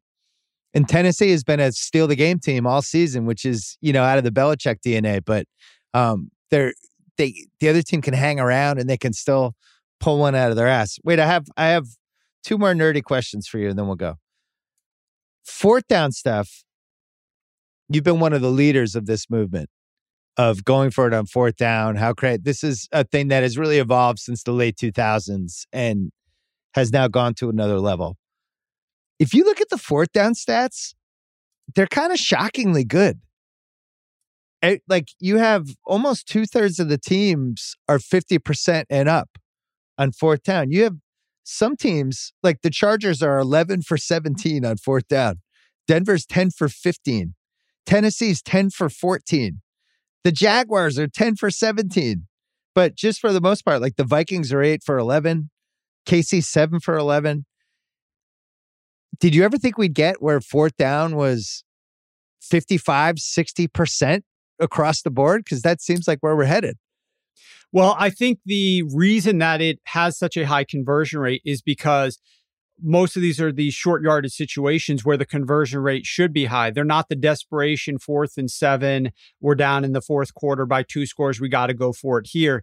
They're the plus EV when you should be going for it on 4th down, because the alternative is either punting on 4th and 2 from midfield or kicking a 53-yard field goal on 4th and 3. And so there are these short yardage, high leverage opportunities to convert. And there's so much at the offense's disposal in these short yardage situations, because you can run, you can pass, your quarterback can run. Everything's open on the table for you there. The key was not, would we be able to convert these? The key was always, can we get a team to attempt these? Because we know the conversion rate should be good enough. These are good spots to go for it. That's why we're trying to get the teams to attempt them. They just need to have a little bit more understanding of the expected win percentage that is gained, the higher win probability that is gained by making the decision to attempt these plays. And I think once you see that success, it's like a cascading wave. Like it starts out not looking all that great, but once some teams start to do it and see the results, then more and more teams are kind of following them, and we're seeing this cascading wave increasing. The crazy thing to me, Bill, about this season is that I went back and looked. Every single team now has played at least 9 games. Yeah. And we have seen the exact same number. I mean, it's uncanny. 3,630 third down attempts in the first 9 games for every team this year as last year. The number is identical to the attempt, 3,630. We've also seen more fourth down attempts. As you mentioned, this is what we've tried to get teams to do. More fourth downs attempted this year than last year. And yet we've seen over 5% fewer first downs this season. We've seen 5,590 first downs converted this year compared to 6,317 over the team's first 9 games last year. And there's a variety of factors that play into that. But I think, I don't know, we don't have the time or desire to dig deep into the reasons why. But the bottom line here is that it's part of the reason why we are seeing teams struggling with opponents, teams that should be better, having a game that they're not as great, because we're seeing still not as many third downs being bypassed. And we're seeing teams perform a little bit worse overall on these third downs. And so it's making the games more competitive, more exciting, and just more opportunity for swings and fluctuations in the end result, particularly from an ATS perspective. We've seen dogs do really well this season. What about home teams? Home teams are under 500 just to win, not even against the spread. Right. Yeah. And same as last year, which is what some people probably didn't think was going to happen this year once you got the home crowds back. Because last year, I think the home teams weren't nearly as good, but home field advantage was declining. And now all of a sudden you take away that crowd noise. You think, okay, yeah, of course, that makes sense now in hindsight. Some people were able to predict it ahead of time. We got on the front of the bandwagon. That's why we saw more points being scored. Look at the totals too, Bill. We've seen far more unders this year than last year. Last year was like free money being given out if you're betting overs the first 4 weeks, if you were ahead of what was happening. And this year, I've hardly bet any overs. Most of the stuff that I've been betting has been unders. And I started back in the beginning of the season in doing that. And it's not as fun for people to bet on. It's not as fun for people to, you tell them, okay, bet this team under. Like, oh crap, I hate betting unders because you're like nervous the entire time. But it is absolutely the way that the league has been trending this season. I have a theory on this, and I don't know if I'm right, but we saw it happen in the NBA where everybody gravitated to a specific way to play basketball in the NBA, where it's like shoot threes, shoot as many threes as possible, find guys who shoot threes, move away from big men. And there was a stylistic thing that happened, and everybody kind of moved that way. I wonder with football, because the emphasis the last 10 years has been on throwing the ball. Running backs don't matter as much. Running back mini, find offensive linemen who can pass block. And then on the flip side, the defenses are watching this evolution of these pass-heavy offenses. And then they start thinking, all right, how do I put my defense together to stop teams like this?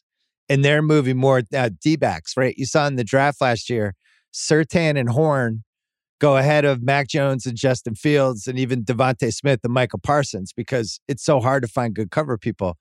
I wonder if the defenses that are being built now are being built to stop these types of offenses. And at the same time, these offenses are only built to do one thing. So you see like a team like the Rams or the Bucks, where the Bucks should just clearly be ramming the ball down Washington's throat once Chase Young goes out.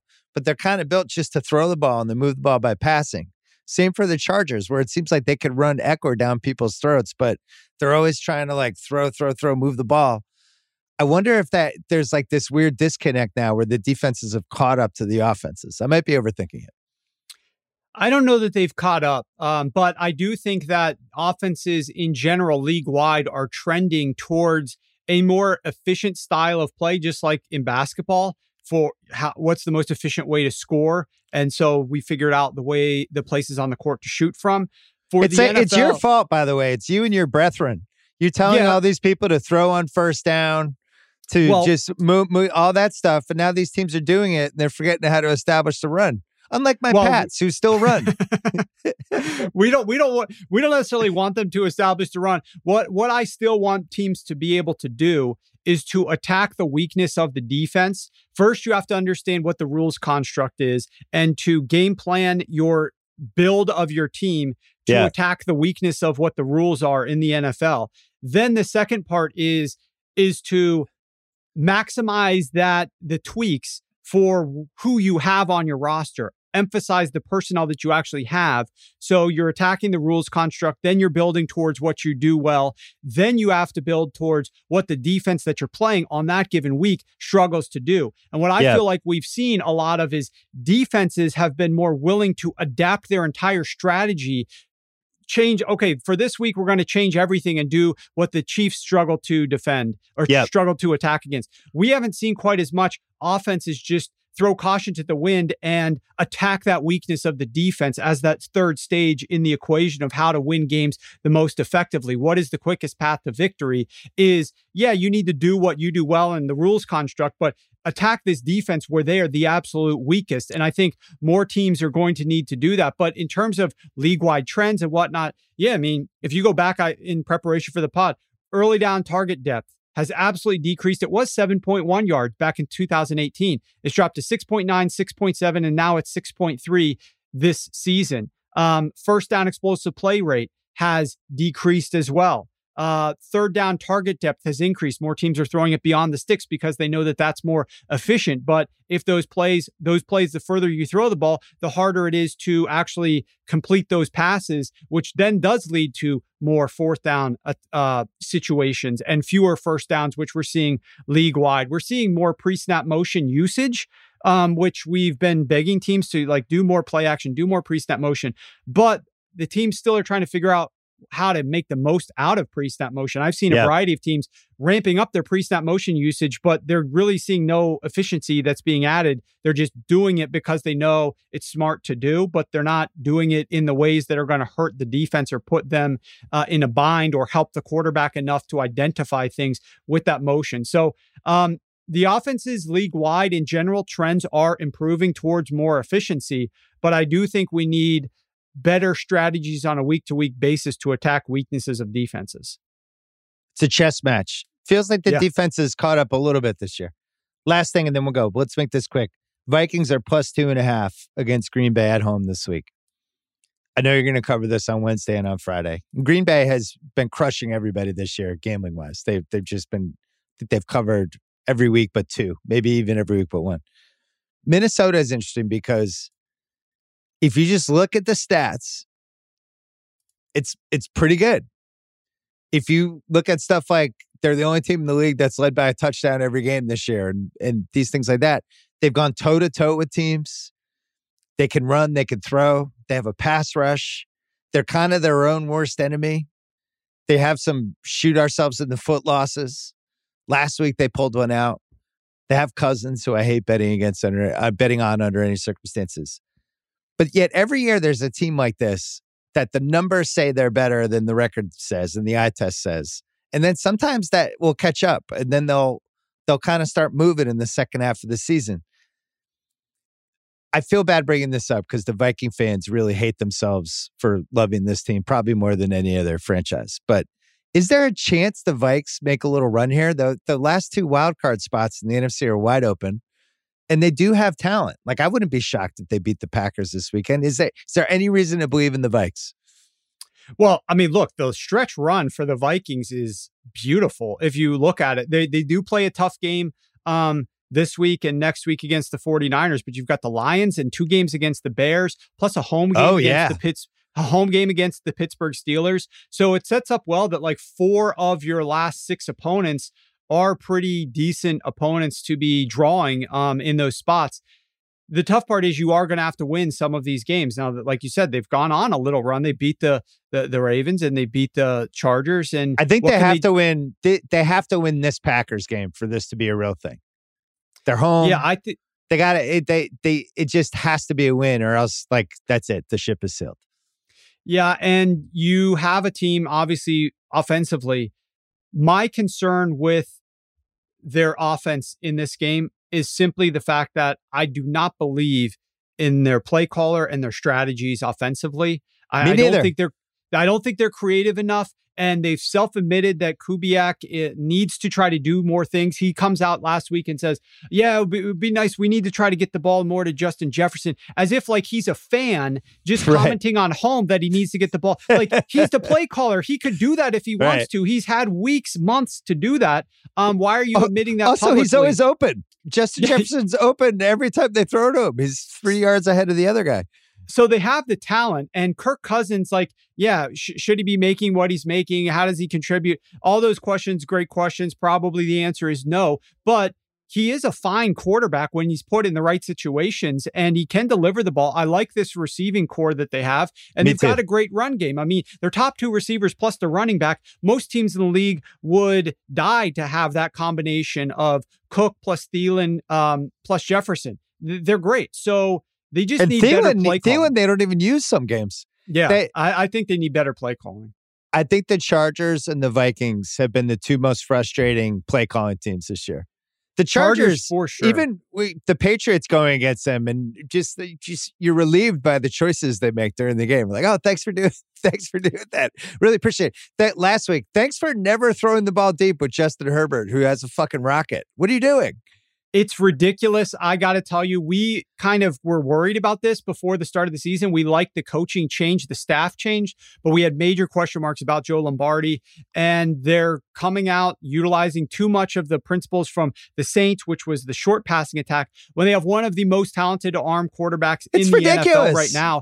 And you see some of the passes that get tweeted out. Steven Ruiz tweeted one out. He writes for you guys now with the great pass that he feathered in and layered over the defense last week. I mean, it's absurd what he can do. And yet they're trying to just coach him like he's a rookie, like he's Fields or somebody that you just want to make sure doesn't make mistakes on early downs. And then let's deal with whatever comes on third down, make a play for us to keep the sticks moving. Like, attack aggressively. And we knew this going into the season, and it's been nothing but frustration. If you look at their passing charts, it's just, it's deplorable, quite honestly. Well, how about the Mike Williams thing where they're like, well, you take out Mike Williams and then you ruin the Chargers offense because they have no deep passing game. It's like, well, I don't understand. Why can't they throw to Mike Williams anyway? Herbert can throw 60 yards downfield. Once a quarter, Mike Williams should just run a straight line and he should just chuck it. Get a pass interference. I don't know what they're doing. All right, Sharp. We can hear you on Wednesday with the Terminator, Ben Solak. We can hear you on Friday with House, the worst gambler in the world, who's actually having a half-decent season. And then on Mondays, too, with Verno. Good to talk to you as always, my friend. I do want to mention two things if I can, Bill. Go. I hope you guys are listening to this gambling show. Not only are we giving out nuggets and betting ideas and insights, but we're breaking down the games and the strategies that the coaches are going to be using, identifying mismatches and things that they can take advantage of each week. And it's a lot of fun. And there's 3 shows a week. So the Ringer Gambling Show, please check that out. And then over at Sharp Football Analysis, I just got to mention this, Bill. Yeah. This is our free week. Everything is free up on sharpfootballanalysis.com. So you want all of our articles that are usually behind a paywall. You want all the betting picks. There's going to be a couple of totals this week that have a tremendous track record historically. Just go to sharpfootballanalysis.com and there's a banner at the top and you can sign up. Awesome. Good to see you as always. Thanks for having me. All right.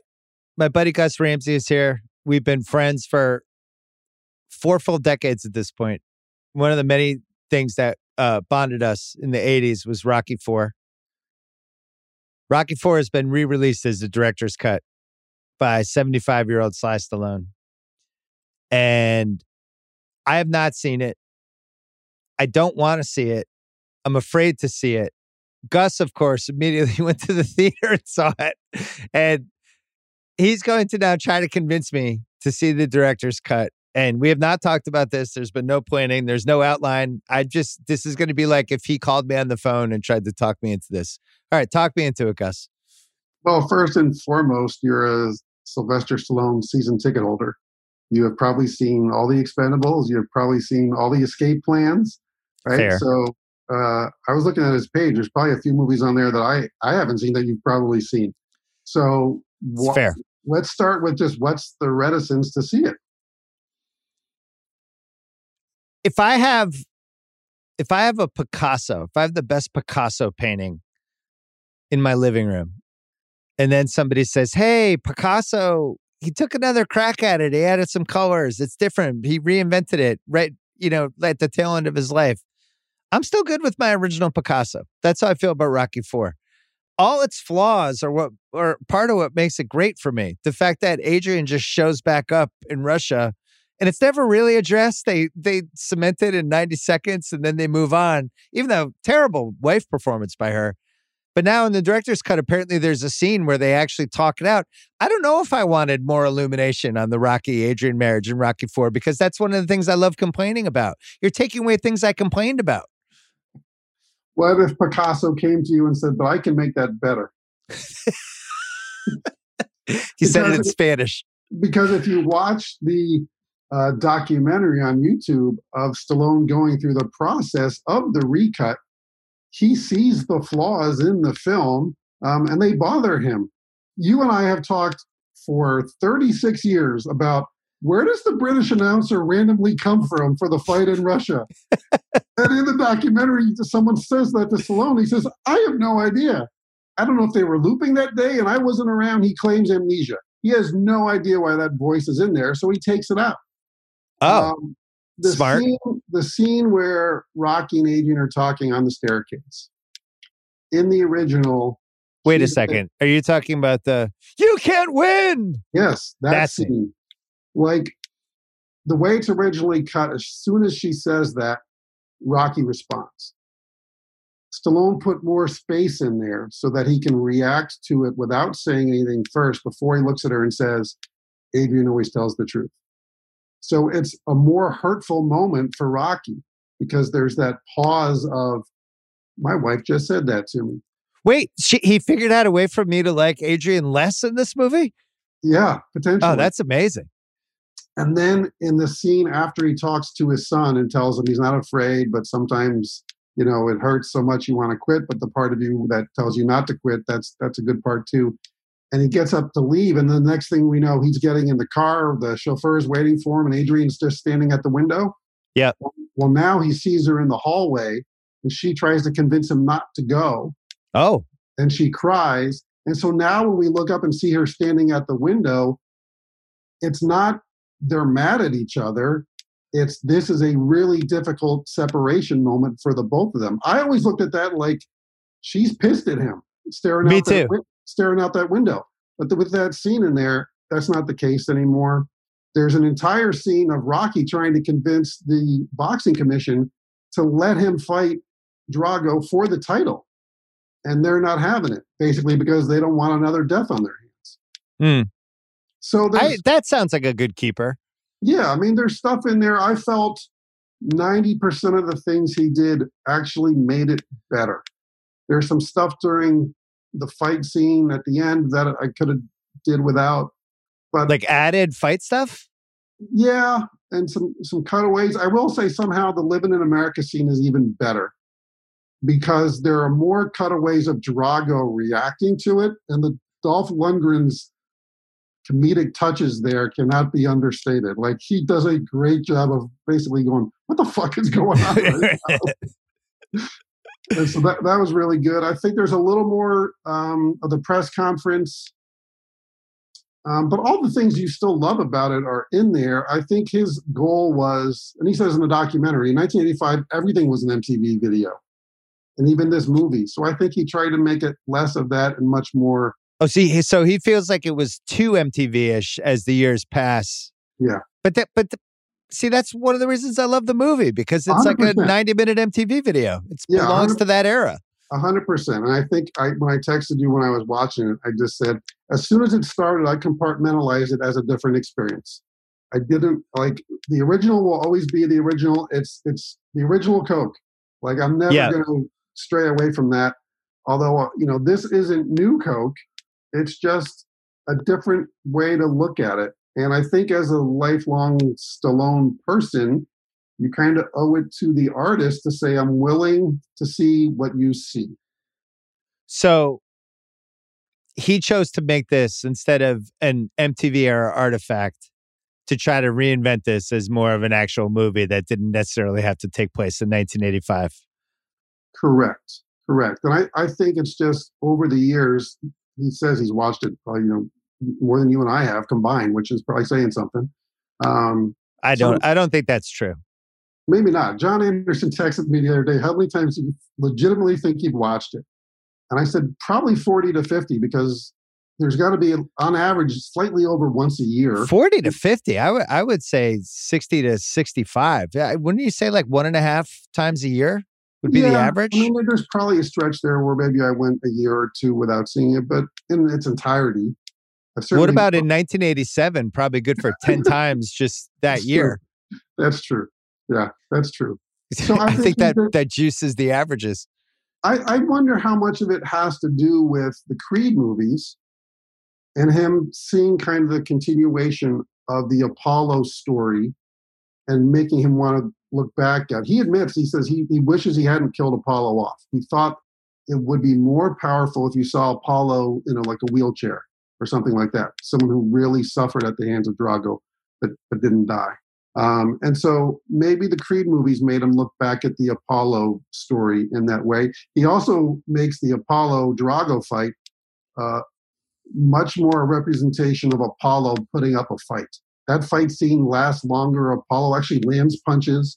And the throw the damn towel goes directly from Duke saying it to the towel dropping on the floor, whereas before, there was enough of a pause in there where you felt like Rocky was really thinking about it. Like he choked.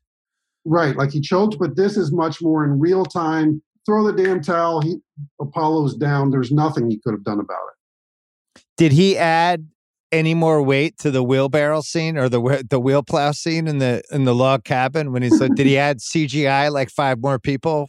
No, I was hoping maybe the chess scene with Duke and the Russian would play out more. Would play out. You know what he did? I think he got rid of the part where the Russian like knocked over all the pieces in disgust.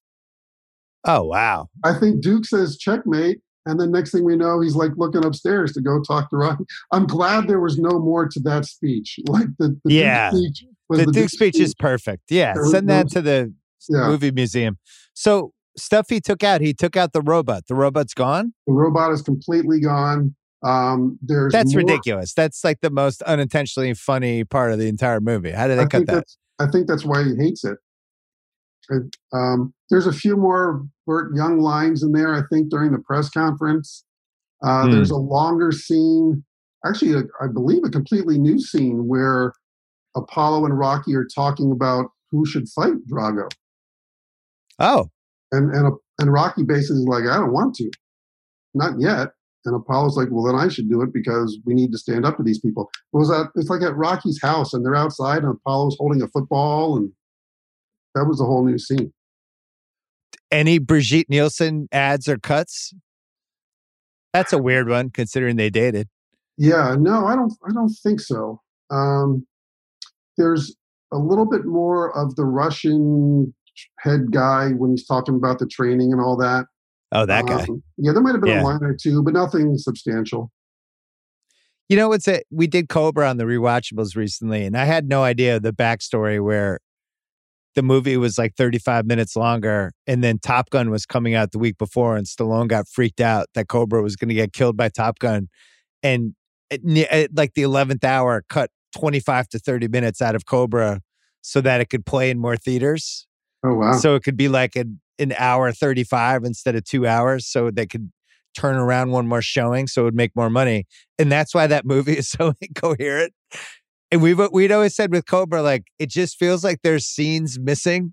Yeah. What's going on? And then it turns out, there's scenes missing because they hastily edited 30 minutes out. I wonder if he's going to do Cobra next, because Cobra actually feels like there's more there. I wouldn't have touched Rocky IV. Now you're making me want to watch it. I think I'm like 80% now. I'm going to end up getting this, but Cobra I'd be fired up for. Well, I wonder if something similar happened because Rocky IV came out, I want to say Thanksgiving of 85. Yeah. So there's probably some other powerhouse movies coming out at that time. Maybe he chopped it. Maybe he felt some of that. Some of that was probably the studio also. I mean, in general, when you watch the documentary, you get the impression that he just didn't care for a lot of decisions that other people made on behalf of the movie. Well, the British announcer anecdote is crazy. I'll tell you this. Hey, Sly, if you're listening, stay away from Rocky III. That movie's perfect. It's one of the 10 greatest movies of all time. And it needs no adding or taking away. It just doesn't. Well, sadly, there's no more Warner Wolf. I was hoping that Warner might get a few more lines. Oh, for Rocky IV. Yeah. No, he still just can't get over the size of the Russian. That's pretty much all Warner has, unfortunately. I would like to, if it's okay, I would like to paraphrase Sly in an effort to get you to that last 20% to watch this. Okay? Yeah. I believe you should watch it. But it doesn't matter what I believe because you're the one that's got to carry that fear around inside you, afraid that it's going to ruin the original, that there will be fewer gear shifts during No Easy Way Out, that the Russians don't embrace Rocky in the end. Well, none of it's true, but it doesn't matter if I tell you. It doesn't matter because you're the one that's got to settle it. Get rid of it. Because when all the smoke is cleared and everyone is through watching it for themselves, it's just going to be you. And you can't live like that because it's going to bother you for the rest of your life. Look at what it's doing to you now. Cousin Sal thinks you should watch it. So do I. You're going to want to watch it for the right reasons. Not for the guilt over Rocky V, not for your followers, not for the Ringer, not for the podcast or me, but for you. Just you alone. That's great. Is it on demand yet? I don't know if I'm going to a theater for this, but I'll be able to rent it, right? Yeah, I watched it on Apple TV. Oh, I'm definitely getting this then. God damn, why did you do this to me? I was so happy with just my original Rocky IV experience. I didn't need to add to my Rocky IV experience. You know what I'm wondering is 3 years from now, does this version air on USA and all the channels that show it ad nauseum? I don't think so. I think the original will be the one that plays in perpetuity. And so you get this, you try it, you go, all right, that was interesting, I got it, but I don't know that this is something you go back and watch again. It does tap into this, obviously we have a podcast called The Rewatchables, these rewatchable movies that you see so many times. Then when you find out there's deleted scenes on YouTube or something, and it's so fascinating to see those, you're like, oh my God, there's 2 more minutes of this movie. And usually they're disappointing for the most part. But in this case, it sounds like there's some real stuff that needed to be in the movie. Yeah, but you also watch those deleted scenes out of context. True. So when you watch this in its entirety, you go, oh, this makes sense. Oh, I get why he said that now. Oh, I understand what she was feeling now. So I think it's just kind of a different experience. And I think, like I said, I think it's worth watching one time. But I don't know that you go back and watch it again. But, for my 60th birthday, you can send me the complete DVD set and I'll probably be part of it. They didn't change any of the gear shifts, right? Just tell me that. All the gear shifts are he there. still has 37 gear shifts? Yeah. I think he took out a few of the very tight shots of his eyes. There's a couple in there, but in the documentary, he was talking about how that was just nothing but pure vanity. He just wanted to see himself looking so good up nice and close. Well, and Cobra's like that too. There's just scenes where he just wants to wear sunglasses and have a matchstick in his mouth and not do anything. Did he take out the stuff when Rocky isn't looking at the road as he's going 85 miles an hour and he's just looking at the side down? That's still in there? Okay. There's no other cars on the street. He drives through that tunnel all by himself. All right. I'm going to watch it. I'll report back. I look forward to it. Do you want to say goodbye to Noah Syndergaard before we go or no? Well, I figure if nothing else, he's just going to be closer to Trevor Bauer, right? So that's a good thing. What are the Mets going to do this? I guess there's going to be no season, so it doesn't matter. No, I think there'll be a season. I just think we'll have to wait. No, I think spring training actually will start on time. I think this is one of those Oh, you're optimistic, Gus. Yeah, I think that, December 2nd, I think that gives them enough time, maybe an abbreviated spring training. But I think that's part of the reason why teams are taking care of some of this business now. But I think there'll be a season. I would have brought Eduardo Rodriguez back for $14 million a year if it were me. But really, what do I know? Yeah, I think $14 million a year for a starter who's, I don't know, above average, at least statistically. I'm not against 5 that. years. We got a draft pick out of it, so I guess that's what they were thinking about. And Yeah, they figured they could send that money somewhere else. But was it 5 years? It was 5 years, but it was only $14 million a year. Yeah, I don't know. Barrios getting 7 years to me. I'm always a little sketchy about giving pitchers, unless you're Max Scherzer, that kind of money. Me too. Couldn't agree more. Those kind of years. All right. Thanks to your Broncos for losing me a bunch of money last week, and appreciated that too. Well, we're a 500 team that plays like a 500 team. So. All right. Good to see you as always. Thanks for the report. My pleasure. All right. That's it for the podcast. It was produced by Kyle Crichton. Thanks to House and to Verno and to Sharp and to my buddy Gus. Don't forget about Music Box, 8 p.m. HBO. First of 5 films in a row on Thursdays. Jagged. It's about Alanis Morissette, directed by Allison Clayman. Check it out, and I will see you on this feed on Thursday.